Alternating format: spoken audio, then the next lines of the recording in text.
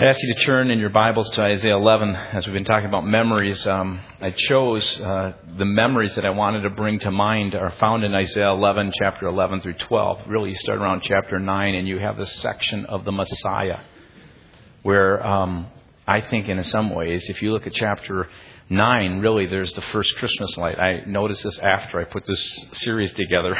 We could actually done then. And then last week we talked about the first Christmas tree, 11:1, the shoot that comes out, which is the tree, the Messiah. And then from that, as we look today, we're going to look at the fact that it is the first Christmas card, this banner. It's the reason why we had this banner coming in front of us here. And then tomorrow, or next Sunday, not tomorrow. If you want to come back tomorrow, I'll try it. No, next Sunday, we'll actually be looking at the very first Christmas carol, this song of praise that ends this section of the Messiah. Let's pray. Father, thank you for your presence here.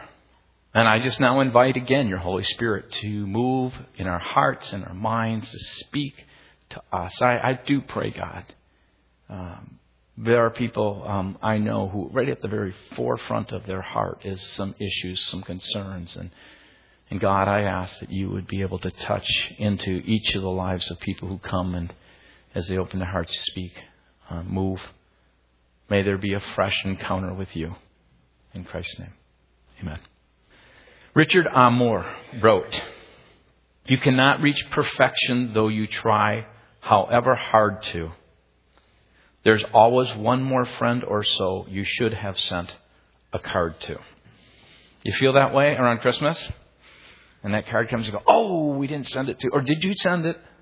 Well, that's exactly how Sir Henry Cole felt some 150 years ago, because back then they didn't send cards, they sent greetings, Christmas letters, because they didn't have Facebook and email and phones and all those kind of ways to connect and say what's going on in their lives. So they would actually send letters around Christmas time, which would tell what has been happening in their lives over the last year to friends who may be distant or away. And so Henry Cole had this feeling, but for a different reason, because he had a burden on his heart. The founder of the Victoria and Albert Museum in London had so many Christmas greetings that he wanted to send that handwriting them he knew would be impossible. The message he wanted to get across, not just to people far away but close to him, would take more than his ability to do it. Yet he wanted his friends to be aware of those who were destitute on the holiday. That was what was on his heart. And the answer came in the form of a card. In the year 1843, Sir Henry commissioned John Calcott Horsley to paint a card showing the feeding and clothing of the poor. And on it, he wrote, "A Merry Christmas and a Happy New Year to you." The center panel displayed a happy family embracing one another, sipping wine and enjoying the festivities. But so much for good intentions. The card drew criticism from people because it showed a child enjoying a sip of wine, and they considered that fostering the moral corruption of children. Isn't it amazing when someone tries to do good, how there's always someone to critique it? And the legend of it goes, according to the Post and Greeting Card Museum, that Sir Henry didn't send any cards the following year, but the custom of sending cards began to grow in popularity. Well, Christmas card, folks, is on the decline. Did you know that? With all the Facebook and emails and all the things we have in modern technology, it's on its way down, they say. But yet, last year, over 1.9 billion cards were sent, announcing good tidings of joy and of Christmas. And you know what's interesting, what's happening with the Christmas card? It's becoming not a card any longer. It's becoming a what? Photograph, right? A photograph of some kind of event that happened in the past year that you want people to see and to know, and so that people kind of still see that you're okay. Right? You may see them. I see you every week, but you may get one that shows you maybe in a warm climate or at a wedding or at some other kind of festivity. Because we still send cards.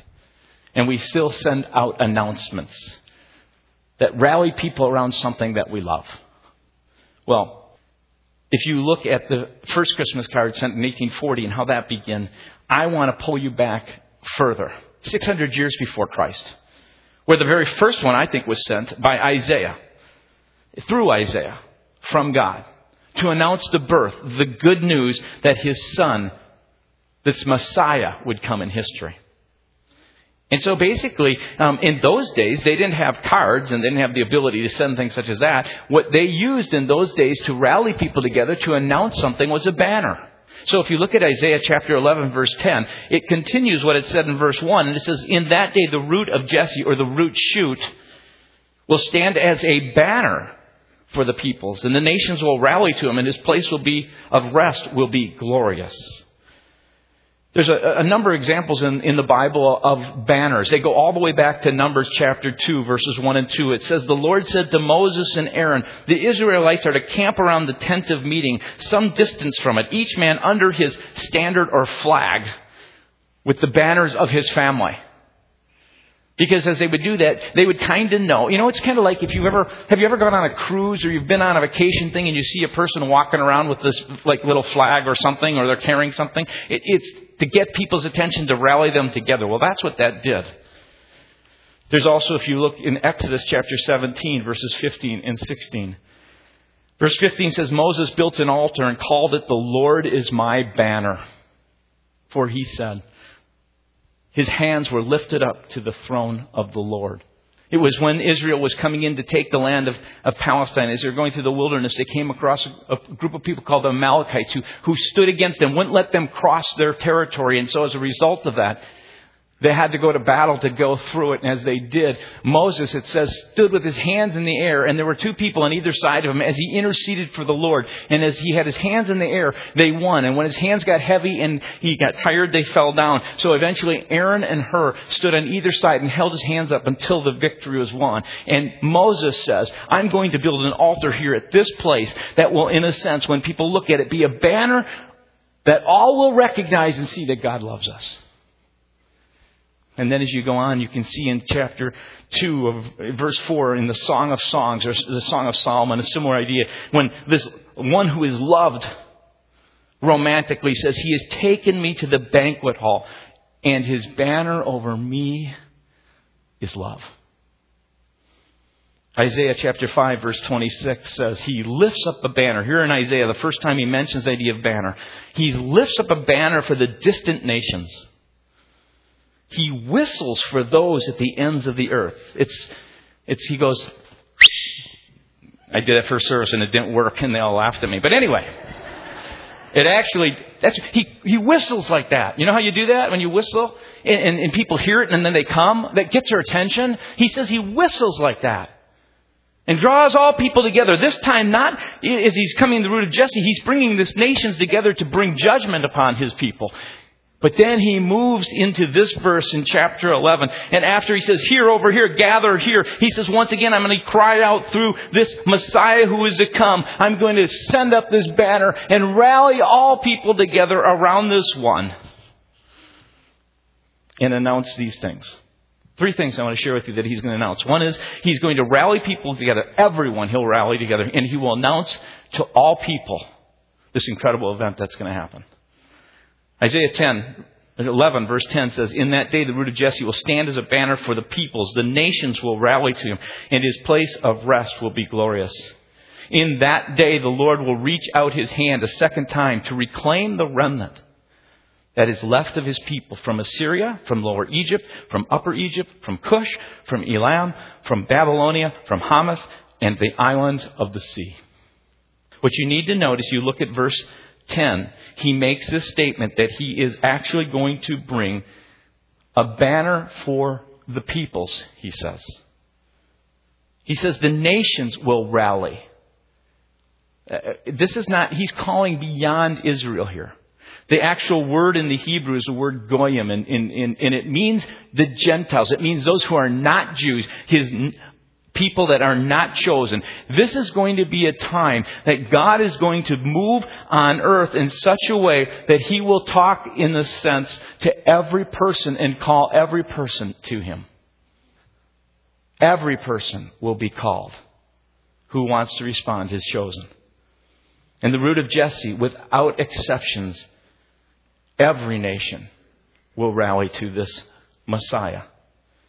To make this clear, Isaiah chapter 11 goes on in verse 11 to show that even the exiled, so we talk about the Gentiles and those out here, and you've got Israel who is living here. What about the people who have been outcast and who are now exiles as a result of God's hand of discipline?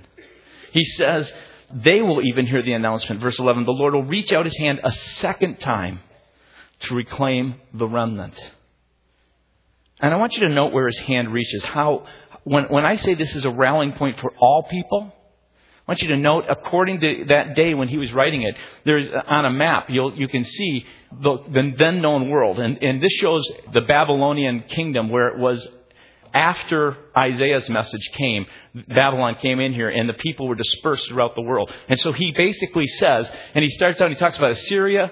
He talks about Babylon. He talks about Elam, which is this Median Persian kingdom here. He then goes down. He talks about Upper and Lower Egypt. He talks about Cush over here, which is Ethiopia. He talks about Hamath, which is in Syria. And from this area here, which is a port city, he talks about the rest of this islands of the sea. And then he's basically saying from every corner of the earth, even to Wayzata, Plymouth up here in the corner. Everyone. All people. In fact, the second announcement comes in the time of this birth. He sends a card, but God is so cool because he sends a second card. If you look at Luke 2, verse 8 through 10, this time through shepherds he comes and makes this announcement. And you see the parable. And there were shepherds living out in the field nearby, keeping watch over their flocks at night. And the angel of the Lord appeared to them, and the glory of the Lord shone all around them, and they were terrified. But the angel says to them, as this glory is around them, and this light is shining so brightly, he says to them, don't be afraid. I bring you great, incredible news announcing this rallying banner of God's love to each and every person who wants to hear it. He says, I bring you news of great joy that will be for what? All the people. Unfurled over their head and over your head is a God who loves you. And He's not a God who's just for some people that He's chosen. It is a God whose love is available to any person. It is a God who loves imperfect people. This is not just a God who says you're religious and you're morally upstanding, that I'm here because I love you. I love all of you. You don't have to be a monk, a mystic, a missionary, or a hermit. God whistles and says to ordinary, everyday, imperfect people who have blown it and failed, I call you. That's why verse 11 makes it so clear. He includes here purposely the people who have blown it big, who have failed, the people who need a second chance. That's why he says in that day God will reach out a second time. You have this incredible picture of this God who comes to every person in this place and in this community and in these cities around us and in this nation and in this world. And He stands over as a banner who says, I love you. I have given myself. I have entered into this history so that all people might come to me and might know me. Even imperfect people. Even people who need do-overs. You ever play games where someone starts, you do make a move and you go, oh, do-over, right? And you're that person and then you get a brother and sister who say no. When God hears the cry of do-over, even if it's 7 times 70, God says, I forgive. I will forgive if your heart is sincere. I will forgive you if you come repentant. God sends Christmas cards to everyday sinners like you and me. And if you are willing, if you're willing to surrender yourself fully to Him, guess what? God wants to use you. And not because of your abilities, not because of anything you can bring to Him, but because He is a God who is gracious and loving. And He likes to take people and use them as banners and trophies to show His grace and mercy to other people. And so when you think about it, I just want you to think about this fact that God never comes to any person and He says, I'm sorry you have gone so far off the rails, my grace isn't good enough. I'm sorry, you've gone just too far. In fact, when you look at the cast of character that God calls and uses throughout the Bible, it is amazing. Abraham was a liar, Jacob a deceiver, Moses was a fugitive, Joshua was jealous, Gideon was a coward, Samson was a walking impulse control disorder. Eli was a bad father. David was an adulterer. Elijah was suicidal. Disciples were all people of little faith. James and John were status seekers. Peter denied Jesus 3 times and cut a guy's ear off. Paul stood and watched the death of many people. And at one point, precisely when he felt the most inadequate, he said God's word came to him and said this. When he felt that he had blown it the most, that he didn't have ability to do anything that God could do through him, his word came to him and said, my grace is sufficient for you. So there is not a person here. There is no individual within this place or that you have connection to that God can't initiate redemption and work in their life. I mean, just think of the cast of characters that God has used. If you say somewhere in that line, I've got some of those things, God can use you. If your heart's open and you just say, God, I want to be used. This banner is for you. It's also a rally cry of unity. It's an announcement about God's bringing all people together. The banner signifies that God has shown up on earth. His presence has been made known through the birth, entering into a child whose name is Jesus, who is both fully God and man. And in it, he calls all people to unity and catches in him. That's why when you read in verse 10, the root of Jesse will stand. He doesn't say anything else but the shoot, this idea of this Messiah, this branch, this one who's called all these different names throughout Scripture. This person who you relate to is that who calls you to unity. And the nations will rally to him. Verse 12 through 14 makes this explicit. When I was praying through this, I was saying, okay, God, help me understand this. And I saw those first 2 verses. It talks about all people. And then I see how it moves into, and it says, not only is it for all people, but God unifies them around Jesus. He will raise a banner for the nations and will gather the exiles of Israel. And he assembles the scattered people of Judah. You see how he brings them together in unity? From the 4 quarters of the earth. Ephraim's jealousy will vanish. That which would cause division. Judah's enemies, or some of your footnotes in the Bible use the word hostility or oppression, will be cut off. And I think that's really the better translation. Because if it goes on, you see the parallel again. Ephraim will not be jealous of Judah, nor Judah hostile toward Ephraim. The sisters who are fighting, the brothers, if you want to call it that way, who are fighting as 2 nations, a northern and a southern kingdom that God at one time had as one people. Here is Isaiah speaking to these people. They are at this point when he's speaking to them a divided nation. God is coming through Assyria, through this eastern power, to come and to deal with this nation, the northern nation. And yet Isaiah is also pointing to the southern kingdom that God is going to deal with you. But someday, these 2 that are fighting through jealousy and hostility will be brought together, for they will swoop down on the slopes of Philistia to the west. And together, this is a huge announcement, they will plunder the people to the east. And why is that a huge announcement? Because Assyria was the growing power at that time. Assyria was the one that God said he would use to actually come and judge. But he says there will come a day that you will actually go back in there and you will actually plunder those. And they will lay hands on Edom and Moab. And the Ammonites will be subject to them. And they will no longer be divided. Jesus will be the rallying point. Jesus is the one that unifies all people. It is the presence of God and his grace and his mercy and truth and his love that he brings us around. And yet we're so human. We seek to make everything but the presence and power of God through Jesus our rallying point. We seek to take everything but this relationship that calls us to a place of brokenness and need and humbles us and causes us to see that it's not by our abilities that we have a relationship, but because of him. And because of him, then we all can come. All jealousy, all these other things have to go away because God gifts people the way he gifts people according to his choosing. God works in the lives of people the way he decides to work. And all of us, because of our brokenness, we see it and we understand it and we know it. He calls us into his place. And yet we use things such as an agreed upon vision and a well-laid strategy is what will unite us. Now, I'm not saying that's not a good thing. Okay, don't get me wrong on that. It's a tool to unite us around a person. We believe that that our unity might be bound up in a creedal statement. Let's all get behind a specific doctrinal stance. If we all stand here, then we'll be united. And I'm not saying that's not a good thing. It's a very good thing. But all you have to do is go back to the Reformation, and you'll find that when there was that divide, it divided into all kinds of other little branches. And again, hear me, I'm not saying it's bad to be around a doctrinal stance, but the actual thing that unites us is Jesus. His presence and relationship in our life based upon this simple conviction. I'm broken. I need His life in my life. I need His grace. I need His ability to show up in my personal life, whether it be in my marriage with my children, whether it be where I work, whether it be in relationship to anybody. And unfurling like a banner standing over us and calling us as Jesus, not some creed or strategy, but a person.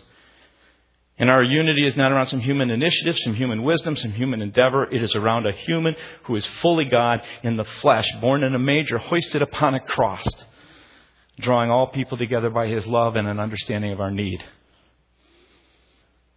And it's the root of Jesse, Jesus the Messiah, the very presence of God, calling us to relationship by His grace and goodness, with an acknowledgement of our sin and our selfishness. Well, this past week as I was watching Tiger Woods score, go from 1 to 4 to 7 to the last count being 11 or whatever. I don't know if you were like me, but I was getting more disgusted. I was becoming more judgmental. And as I was doing that, I remember going down in the basement to get something and it hit me.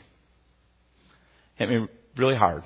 It was like God saying, and I want to say this, it's not that his sin and he should be excused of his wrong and the consequences of it. But what hit me was this. He's broken and he needs Jesus. And I thought to myself, how can I stand in judgment? I mean, God's his judge and he'll have to deal before his maker with that. But I stand beside him as a broken person. He may not acknowledge it. I pray he does. But honestly, folks, that's what it means to be united around Jesus Christ. It means, as we've been saying from week to week, and you stand up and you say, hi, I'm Kevin Meyer, I'm a sinner. And what unites all people together is the root of Jesse, the Messiah. And the Messiah comes. And the reason you need a Messiah is because you need someone to deliver you. And if you're not in a place of deliverance, you really don't need the Messiah. So what happens if you're not in that place? Even if you're a church-going religious person, you might just stand here, or if you're not, it doesn't matter. You stand in pride and judgment, and you make all kinds of accusations. And the reality is we all are people in need who need a deliverer. And that's what unites us.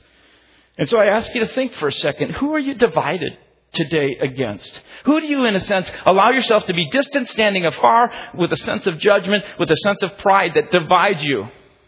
And again, I'm not saying you let people off the hook or in that sense of dealing with what they need to deal with. You need to speak truth. You need to come around them in loving ways. You need to do whatever you need to do. But the reality is the heart is one that comes in grace and love and humility and speaks those things because you know you don't stand any better than any other person because you need Jesus. And it's an announcement of God's power. If you look at the first part of 11:15, it's this rallying cry. The banner of this Messiah is one who comes to deliver with power. And I love verse 15 because it says, the Lord will dry up the gulf of the Egyptian sea. He's reminding them in an almost futuristic sense. And God has this unique way of reminding people what he's done in the past. The Lord dried up the Egyptian sea. He has this ability to come into your life because of who Jesus is, through the power that comes to the relationship of knowing him and walking with him and submitting your heart to him and allowing him to come into your life. He has the ability to take habits and begin to transform them. He has the ability to take things in your life that you were developed as a child and has formed you, and he has the ability to reform you because he's given you a choice. He's given you the ability to put faith and trust in a God who has all the power in the world to make a way when you didn't think there was a way possible. He has the ability to dry up a Dead Sea. Think about it. He's reminding them of what happened in their life. Here was what happened in the life in the nation of Israel. There was a people called Israel. They were in Egypt. They were in no way able to free themselves. Whether they tried to rebel or whatever, they couldn't do it. They needed the delivering initiative of God. So God calls a person who takes leadership and announces this and goes to the Pharaoh. The Pharaoh chooses to let them go. They begin to leave. Moses has all the people behind him. And as he's leading them to this place, which is called a place of promise, where God will be present with them, he leads them right past the shortcut. You see, there was a shorter way to get to the land of promise. But he walks right by it. And I think the people are scratching their head going, what's going on? Well, Moses knew.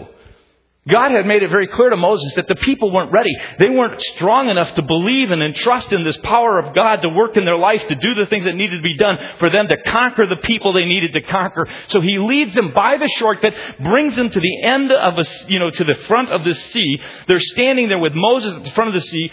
The people turn around and look, and what's behind them is Pharaoh and the army of Egypt coming after them. And their reaction is what every one of us is. A great job you've done leading us now, Moses. It says they cried, they complained, they said, did you bring us out here so they could slaughter us here? And Moses, knowing in his heart, calls out to God because God knew that he had to bring this people to the end of themselves, to the end of their abilities, so that they could only put their hope and their trust and their faith in God alone to deliver. He brings them to the sea and he lets them see what's going to happen. And he says, Moses, raise your staff. Moses raises his staff and the sea parts and they walk through it and they see the demonstration of the power of God. And they see God making a way when they thought there was no way possible.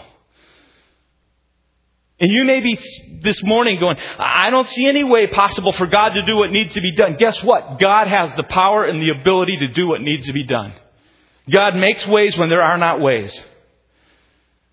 God knows how to step in an initiative, the initiative to do what he needs to do. That's why in verse 15, as you continue in verse 15 and 16, he goes on to say, you people, as you see this Assyrian nation, and you see the river Euphrates, listen to what he says. With a scorching wind, he will sweep his hand over the Euphrates River. He will break it up into 7 streams so that men can cross over in sandals. Someday you'll be over across the river, and you'll be wondering once again, how do we get back? How do we get back? There's no way. There's no way. And he says he will break it up into 7 streams. You know what's really interesting? They say Euphrates River in your translations. The only thing really in your Hebrew Bible is the river. That was the only river that people were really, when they talk about the river, that's the one they referred to. Not the Nile, not the Jordan. They didn't refer to other ones. The river was the big mighty Euphrates. It was that river. And he was saying that river, someday, God with a scorching wind, just like he did once before, will come through and break it into a bunch of little streams so that you can actually, with sandals, walk across. And God says, I'll do it again.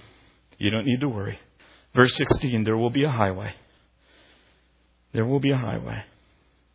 For all who are imperfect people who need do-overs, this God will deliver. And some of you know what that's like because you have in your own life experienced your own brokenness. You've been in a Tiger Woods kind of situation where you in your own heart said, I just don't see a way. My sin is so great. God, how in the world would you ever allow me to experience your love and your grace? And how in the world would you ever be able to use me? And you have experienced a time that was very clear when Jesus spoke to you and said, on the cross, that's where I took your sin. I removed any obstacle in your way to God out of pure grace.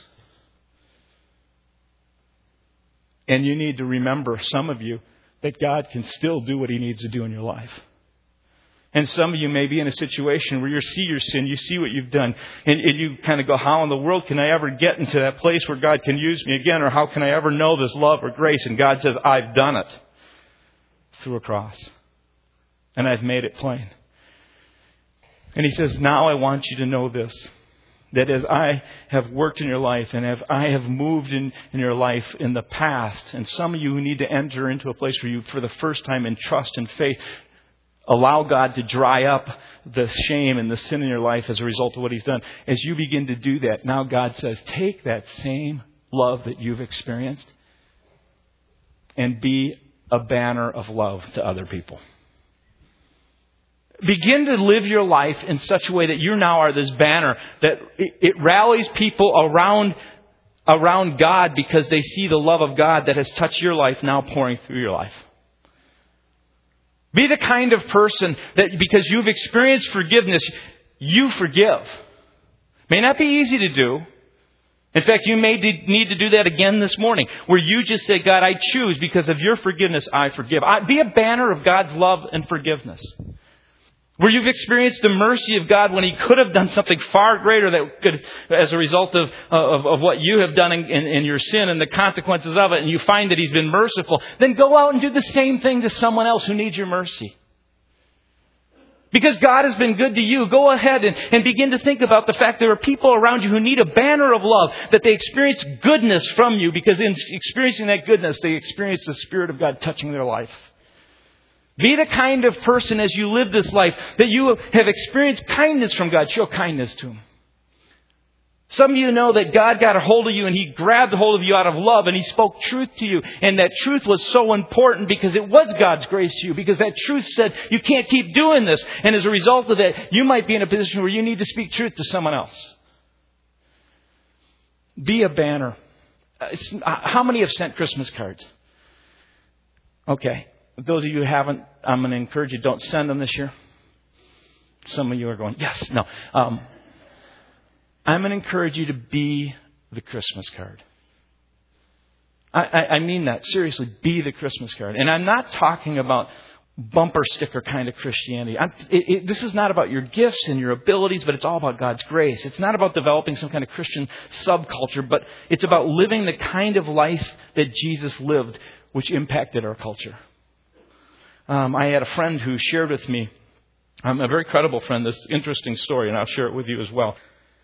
He said a man was being tailgated by a stressed out woman on a busy street. Just in front of him, the light turned yellow.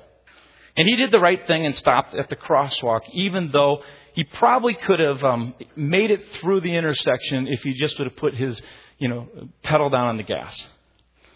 But the tailgating woman, she was furious. Repeatedly, she honked her horn, screamed in frustration because she missed her chance to get through the intersection. And while doing so, she dropped her cell phone and her makeup. And so as she's scrambling to get it, and while she's still in mid-rant, she heard a tap on her window and looked into the face of a very stern police officer. The officer ordered her to exit her car with her hands up. He took her to the police station where she was searched, fingerprinted, photographed, and placed in a holding cell. And after a couple of hours, a policeman approached the cell, opened the door, and she was escorted to the booking desk where the arresting officer was waiting with her personal effects. He said, "I'm very sorry for the mistake. You see, I pulled behind your car while you were blowing your horn, gesturing rudely to the guy in front of you, and cussing a blue streak at him. But then I noticed a What Would Jesus Do window sticker, the Choose Life license plate holder, the Follow Me to Sunday School bumper sticker, the chrome-plated Christian fish emblem on the trunk, and naturally I assumed you had stolen the car."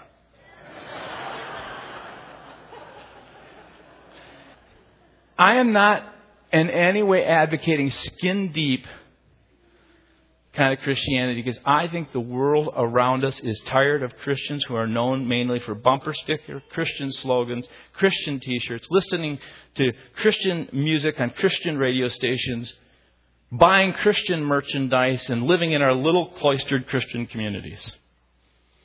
I don't believe in bumper sticker Christianity. This is about lives, real lives, who are so convinced that they gather together to praise and celebrate God because God has so touched their lives with His love and His goodness that as they begin to experience it and they grow into an intimate walk and relationship with God. It's not a Sunday by Sunday. It's an actual say, God, I want to live with you, know you, experience you, so much so that as I know your love and your grace, that you will begin to so move in me that it will begin to start to flow through me into the lives of other people. And that will become literal Christmas cards. Banners showing the love of God all over us. Altars built where He's at work. I'm going to conclude with one more story, and I challenge you again to be the Christmas card. I read an interesting story in the Star Tribune last week. Some of you may have read it. It was in the CJ column. I don't read that often, to be honest with you. So it begins, Market Barbecue. Staffers were delighted to do the math after Gregory Tang provided an unexpected contribution to their coffers. Steve Polsky, the Market Barbecue owner, said, "You have to be nice to everybody because you never know who you're talking to." He said, this guy turns up and he asked if we were open. And I said we weren't really open for another 15 minutes, but we'd be happy to take care of you, so he showed him to a seat. This man identified himself as a mathematician conventioner. And he asked Polsky, "What should I order from the menu?"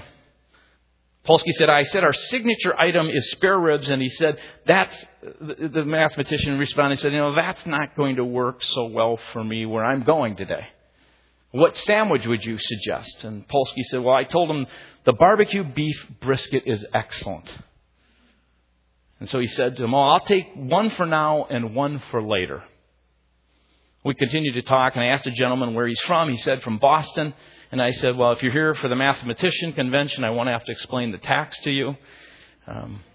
We talked for a bit. He thanked me for letting me to come in early before the convention started. And that was 11 a.m. At 6 o'clock, we started getting a stream of mathematicians from the convention. And I said to a few of them, "How did you hear about us?"